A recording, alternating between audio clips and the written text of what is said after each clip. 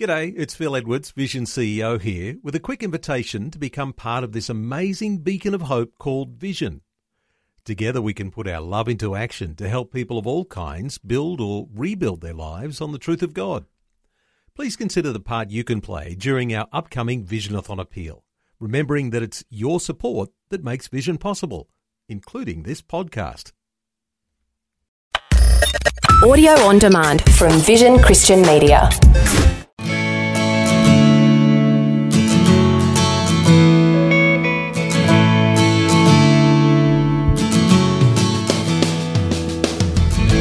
I have enough faith to say, well, while I'm still waiting for why I went through all this, I was supposed to have that accident.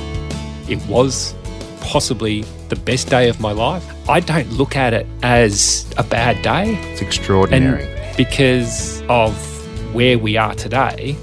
All families have their fair share of challenges. Some go through them more publicly and dramatic than others. For David and Kylie Payton, it is unfortunately the latter, after David not once but twice nearly lost his life after two major bicycle accidents. Kylie has written a book called Miracle Man about her family's journey through this and the lessons they have learnt along the way. That's David and Kylie Payton, our guest today with my wife Kate and myself Brett Ryan for part 2 of our conversation for Focus on the Family, Australia. Kylie, you're at the hospital now and you're hearing the news from the medical profession about all of his injuries. So what are they and what's going through your mind? Okay, so if I start at the top of his head, he had a brain injury, broke his neck, broke his back, both collarbones, shoulder, 14 ribs, his right wrist, his right knee, shattered his pelvis, lacerated spleen, both lungs collapsed, multiple abrasions, cuts over his legs, nearly lost his left eye. Yeah, so he was pretty beaten up. And what were they saying about his prognosis at this time? When I got there, his best mate and his wife had actually arrived before me, and his best mate was with me when the 2 emergency doctors came and spoke to us in a private room. You always know when you take him to a private room in the emergency department, it's not good. And the first words they said to me were, we're most concerned about the brain injury and the spinal breaks, because if his spinal cord has been severed, we can't repair that. And obviously the magnitude of his brain injury, same scenario. As they're saying that, I'm sitting there and I'm just going in my head, Lord, if he is going to be a vegetable, take him home now. The kids and I'll be okay. He wouldn't want to live like that. He wouldn't want us to have to travel that journey. And I said, Lord, if you've got a plan for him, you're going to have to work a miracle right now. Give all these doctors and nurses the skills they need to save his life. This is your call. And that's all I could do. Like, there was no point panicking. There was no point breaking down. It was in God's hands now. And I spoke with the head of the trauma department quite a while later, and he said to me quite openly, he said, I cannot explain why David's still alive. He said, medically, he was a 10 out of 10. There's no medical explanation as to why he survived his injuries. They were that horrific and that serious that he should have died.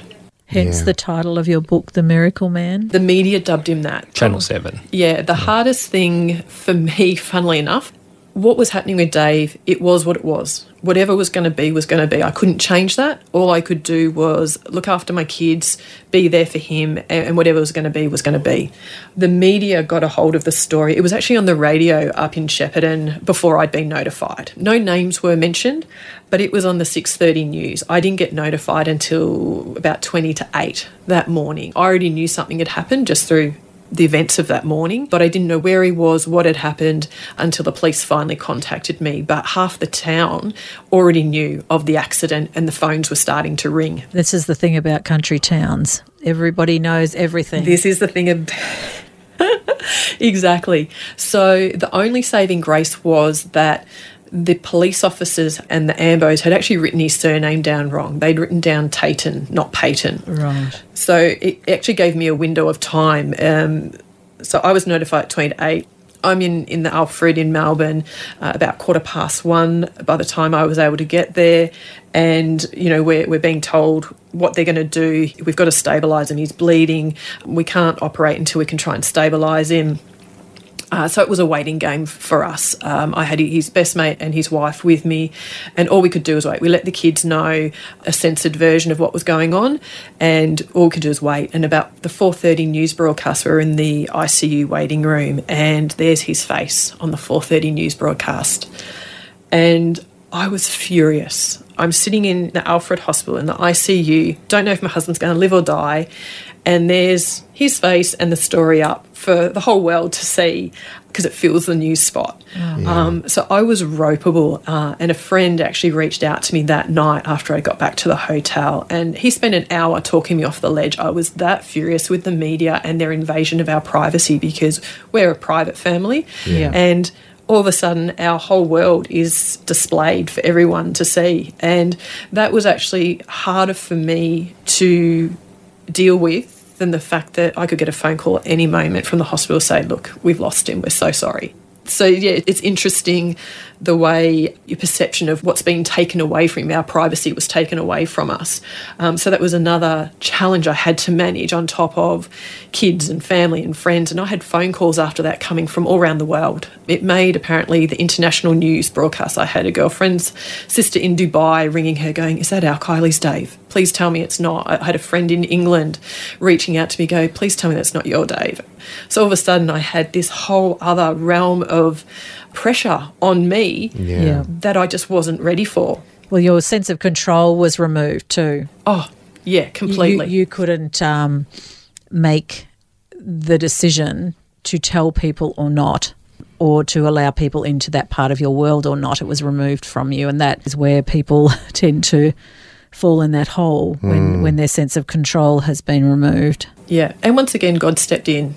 So that was the Monday afternoon. So the Tuesday night, I was back at the hotel quite late in the evening, and I was in the shower, and I was just, it was probably the first time I really broke down, and I was just sobbing.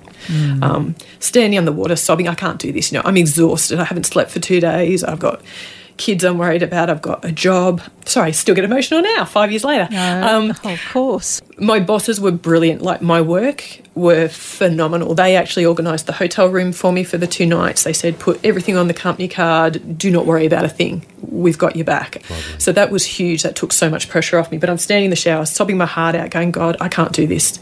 This is just too much. And that small voice again set up a Facebook page. And I'm now sobbing, laughing, going, are you for real? I barely use Facebook. Set up a Facebook page. It just kept repeating. And I'm like, I don't know how to set a Facebook. Like, I'm talking to myself in the shower and God, I don't know how to set up a Facebook page. Like, Lord, really? It's a good thinking place. Yeah. It's a good thinking place. Great thinking place. And so I got out the shower, messaged his best mate, said, do you know how to set up a Facebook page? God's telling me to set up a Facebook page. His best mate has a strong faith as well, as we'll figure it out. So we did. The next afternoon in ICU, we sat beside his hospital bed and we set up Dave's page. And that allowed me to then control the narrative. So I said to all the family, please don't post on Facebook. I'll post an update once a day on how he's going. So then all our family and our friends, both here and overseas, can keep up to date with the actual facts. And I then had that bit of control, because there was things that family knew that didn't need to be shared at that point in time.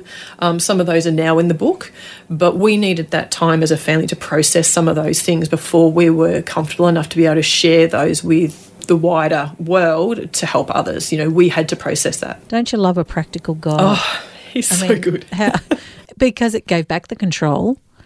He allowed you to sit there and think about something practical out of the emotion and do it with somebody else who also knew God, who was being practical with you. Quite cathartic in some process. It was, and it's funny that it's what started the whole... Dave and I have always been very generous with our time, with whatever we have, but that Facebook page sort of has led us to this point now, because all of a sudden people we didn't know from both in Australia and overseas would start sending messages in.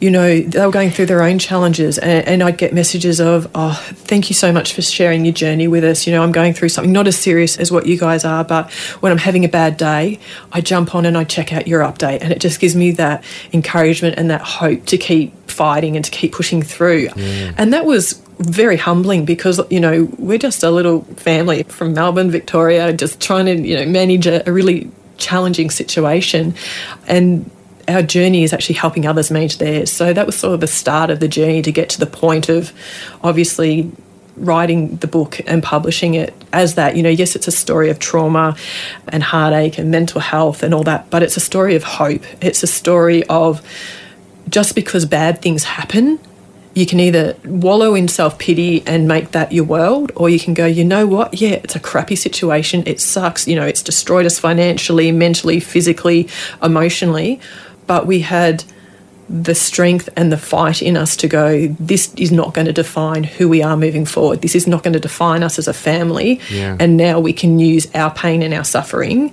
to help others, to give them that hope to keep fighting. It's a lovely perspective. Isn't it interesting how, even that Romans 8:28, and we know that all things that happen to us, God will work for our good. Like, he doesn't say he works everything for good. He worked for our good. And obviously in that, he's used you and Dave and your story to impact and have a God impact on people around the world. That probably never would have happened before. You would have been a little family in a country town. And this is where God uses people, isn't it? Where he thinks they're nothing and no one, and what kind of a story, and how is he ever going to use me? And then he goes, well, you know what? You're going to have an extraordinary testimony. It blows my mind. I sit here and you say, I'm even crying now. Well, I'm crying on this end. I just want you to know that. It doesn't take very much. Because there's two things we've got here is that I used to work at the trauma centre at the Alfred Hospital, and my wife has also been in a serious car accident. So we can relate on those levels, but we can also relate from our hat at Focus on the Family, because we know that people listening to this may not have to go through that experience of a significant trauma, but we know that God is in their trauma, whatever it may be, whether it's financial, whether it's relational, whether it's physical or mental. Our guests today are David and Kylie Payton. The Word for Today is Australia's most widely read daily devotional, designed to give you practical teaching to keep you focused on your relationship with Jesus. Read it online or subscribe to the free printed edition at thewordfortoday.com.au.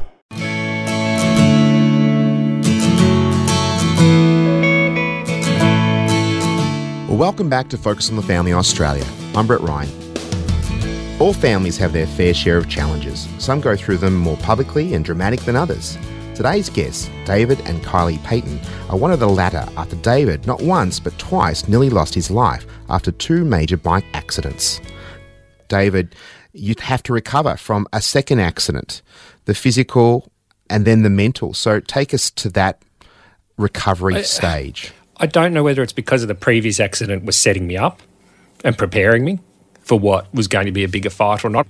I was at the Alfred Hospital for about 2 weeks, and then I went to the Epworth Hospital, and that was to be for my rehab, which turned out to be about a further 11 weeks in the end before I went home. And about day 1 or 2, I met both my physio and my occupational therapist. And I said to them at the time, not only will I walk out of here, which was being questioned at the time, I will ride again, which was definitely being questioned at the time, and I give both of you complete permission to make sure that happens. So if I'm difficult, tell me to just do as I'm told or else. So I'm giving you that control. You had goals. I did, and that it wasn't going to beat me, despite the fact that for 11 weeks I couldn't do anything for myself. So as a grown male adult, relying on somebody else or somebody's else to do everything from going to the toilet to feeding me to blowing my nose, didn't matter what it was. It's very humbling. I couldn't do it for myself. And with a very strong prospect that walking was going to be an issue, I was told from day one I would have to learn to walk again. And a lot of that was a combination of the injuries and a combination of the fact that I was going to be lying on my back for 11 weeks. Yeah. So muscles have a memory. Yes, they do. They're taught to walk, and then they continue walking for your life. Yeah. I would have to teach them again because they'd have 11 weeks of basically going to sleep and not having to do anything, and would think that that's how life was going to be. So I was going to have to retrain that, and because of my injuries to my pelvis, sitting on a bike seat was basically not going to occur. And trying to fight that never really happened, I suppose, because I just decided, this has happened. I'm going to have to do this to get over it. Let's get on with it and let's do it. Probably not consciously. I probably handed that over to my physio, my OT, and my surgeons and my nurses. But I probably wasn't them I was handing that over to. It was probably saying, God, this is where I want to be. This is what I'm going to do. Either you help me and make that happen, or you make sure that my OT was brilliant. My physio was brilliant. My doctor at Epworth was brilliant. I had what is probably considered to be the best surgical team in the country. I was surrounded by not one person in regards to my medical team that I could fault. To my nurses, like even my nurses, I just couldn't fault anybody. And Angels. At the time, I probably didn't think much of that, and I probably haven't really now until you've asked the question. I look back now and I go, well, yeah, somebody had control of all those people being around me. Yeah. And I have enough faith to say, well, okay, while I'm still waiting for why I went through all this, I was supposed to have that accident. It was possibly the best day of my life, or one of. Yeah. I won't take that away from getting married and having children. But I don't look at it as a bad day. It's extraordinary. And maybe that's hard for people around me to quite understand. Yeah. But I don't, because of where we are today is a better place than where we were then. It's interesting you say that, because you still have residual injuries and mental health issues. Yeah, and as men, I know a lot of males will deal with mental illness by drinking or drugs or whatever it may be. They something to go dull the wrong it. way. Yeah. Yeah, I use my bike. My bike was my answer and still is my answer. If I ride, I'm okay. Is it a stationary bike? No, I'm on the road. One that you have in the house? No, I'm with pictures on the wall of outside? No, I'm back on the road. Didn't take long and I was back. How did you handle that, Kylie? Look, it is who he is. It was funny when I got the call and I was heading to the accident site to get what was left of his phone and his keys. I went past the airport and the air ambulance hadn't left yet, so I raced in and I actually got to see him. They'd covered him up and I got to kiss him and tell him I loved him on the helicopter before they left. And the two ambos that had taken him from the crash scene to the airfield walked with me back to the car. One of them said to me, I bet you won't be replacing that bike anytime soon. And I laughed and I said, that was just his training bike. His race bike's on the wall in the garage at home. And he said, so you're on your way home now to drive over it? And I said, no, because then I'll have to buy another one. Because I knew even then, if he survived, he would get back on the bike one day, because it's who he is and what he does. So, well, that's extremely gracious. I have a feeling that mine would have been blown up if, piece by piece, it was gone. So but that's as Kate was saying, that you've gone through all of this, and how you hearing when David talks about his, recovery and what have you, and still dealing with things, this would have placed an enormous pressure on your relationship. Huge. For me, it was more the financial and the practical pressures. As Dave said, at the first accident, we were self-employed. So we lost the business, basically. Right. So we lost a substantial income overnight. Because we were self-employed, we both had functions in the business. The income got split 50-50, which meant his income protection insurance would only cover 75% of his 50% of that income. So we went from a substantial income to less than a one full-time wage overnight. So that put massive pressure on me. And in the end, within probably weeks of having to put the property on the market, because we were in debt up to our eyeballs. I couldn't pay the bills. Dave's parents had lent us some money, which was really hard for him to do, for a bloke to have to humble himself and swallow his pride to ring his parents and say, look, can you help us? We're in really dire straits. Were you covered by Traffic Accident Commission? Yes. We were, but that was a 3-year journey through the legal system, which was hell. Once again, another reason why marriages fail. The scrutiny and the invasiveness and the hoops you have to jump through as the victim is unbelievable. We settled. we didn't get what he was entitled to because at the end of the 3 years we were at breaking point. And that's what they work for. They right. wear you down and put you back to the wall to a point where you cave and go, okay. And she said to us, this is not even close to what we should be able to get for you. But if we don't take this last offer, it'll go to court and you'll be looking at potentially another 3-year battle. And we sat down and we went, we can't do that. Our marriage will not survive another 3 years. So we went, fine, settle. So for me, that was tough. Dave couldn't work. With his physical injuries, his mental injuries, he was unable to work. So I ended up back in the corporate world, having to leave my kids every Sunday afternoon to travel to Melbourne for 3 days of the week. Broke my heart as a mum. They're sobbing in the garage. I never forget it. They'd sob in the garage as I'm leaving. And then, you've got a 2-hour drive and all those things are running through your head. I'm the worst mother in the world. What am I doing? This is wrong. You've got all these recriminations on yourself. And that's when I'd have to reach out to God and say, God, you've got to get me through this. I said, because as me, I can't do this. I can't juggle full-time work, travelling away from my family, trying to juggle the day-to-day stuff and keep my sanity. Were you ever angry at God in that moment? I've never been angry at God. That's extraordinary. I think in these moments, a lot of people go, as we hear regularly, why did you let that happen, God? And I hear that a lot, and people say that to me a lot. Yep. If you have any strong faith and you spend any time in the Bible, for me, it's God doesn't cause the bad things to happen, but he doesn't always stop them from happening. Yeah. Do we know why he chose us? No. Do we know why we had to go through what we did? No. Will we ever know? Probably not.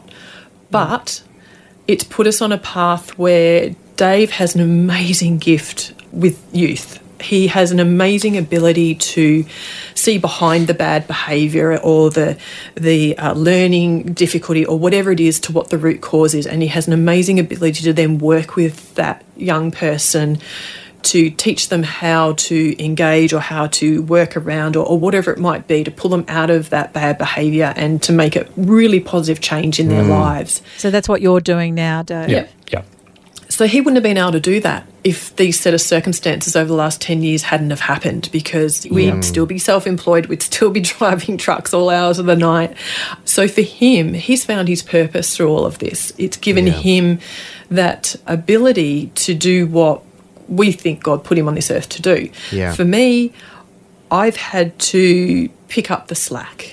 And that's been tough, and Dave knows that. I've had to go back to the full-time work in the corporate world, which is something I'd never planned to do, and, make those decisions for my family and work the long hours, do what had to be done to keep us above water financially. So you have help in the home? No, we didn't have any help after either accident. Wow. I get someone in to clean the house for me now.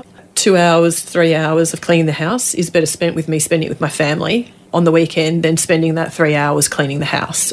Yeah. Unfortunately, time has got the better of us. And Kylie, I'd like to just close with you. What would you like to say to people who are listening to this through all the trials and the tribulation, the anguish of sitting by his bedside, but then it's the recovery and the mental aspects of this?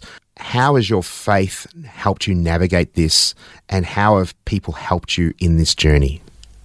My faith was my rock, knowing that everything I was going through, God was beside me. Yeah. And at times he carried me. Trying to explain to young children the changes is really hard, and just knowing that you can hand that over at the end of each day and say, Lord, you give me the right words to explain this to my kids. When someone reaches out to me, you've got to give me the words. I don't know what their circumstances are, and I don't need to know what their circumstances are, but I can be there as a support or a resource or whatever the case may be. Yes, it's a story of trauma and hardship and financial stress and physical, mental, but for me, it's the hope through the whole story. It's that we never gave up. We never lost our faith. We always believed that tomorrow would be better, and it might have only been a small increment better tomorrow, but those increments added up. Yeah. And, we look back 5 years now and we're probably the strongest we've ever been as a couple. We still have challenges. We've got kids that are still trying to manage the mental anguish of what they've seen, what they've experienced. Yeah. We've got a 17-year-old who's driving and gets really, really angry with the boys at school that are idiots in their cars because she's seen firsthand what a car can do to the human body. Yeah. So having to navigate those challenges, and we'll have challenges like every family for the rest of our life. But I guess what I would say to all the listeners is just don't give up. Yeah. Find that person, find that connect group, find that church. It can be online. It can be in the physical, whatever it is that you need to give you that strength and that support. Just don't give up. Keep fighting, because there's always a silver lining. And whilst it may not be apparent when you're in the midst of the valley, as I like to put it, it will become apparent down the track. And what good can you then use your experience to help others? Today's guests are Kylie and David Payton. Kylie is the author of Miracle Man. Her website is kyliepayton.com.au. These programs are only made possible through the generosity of people like you that have a heart for families. Please consider making a tax-deductible donation, and for more information on mental health, go to our website at families.org.au. I'm Brett Ryan, and on behalf of Kate and the rest of the Focus team, we look forward to you tuning in again for another edition of Focus on the Family, Australia.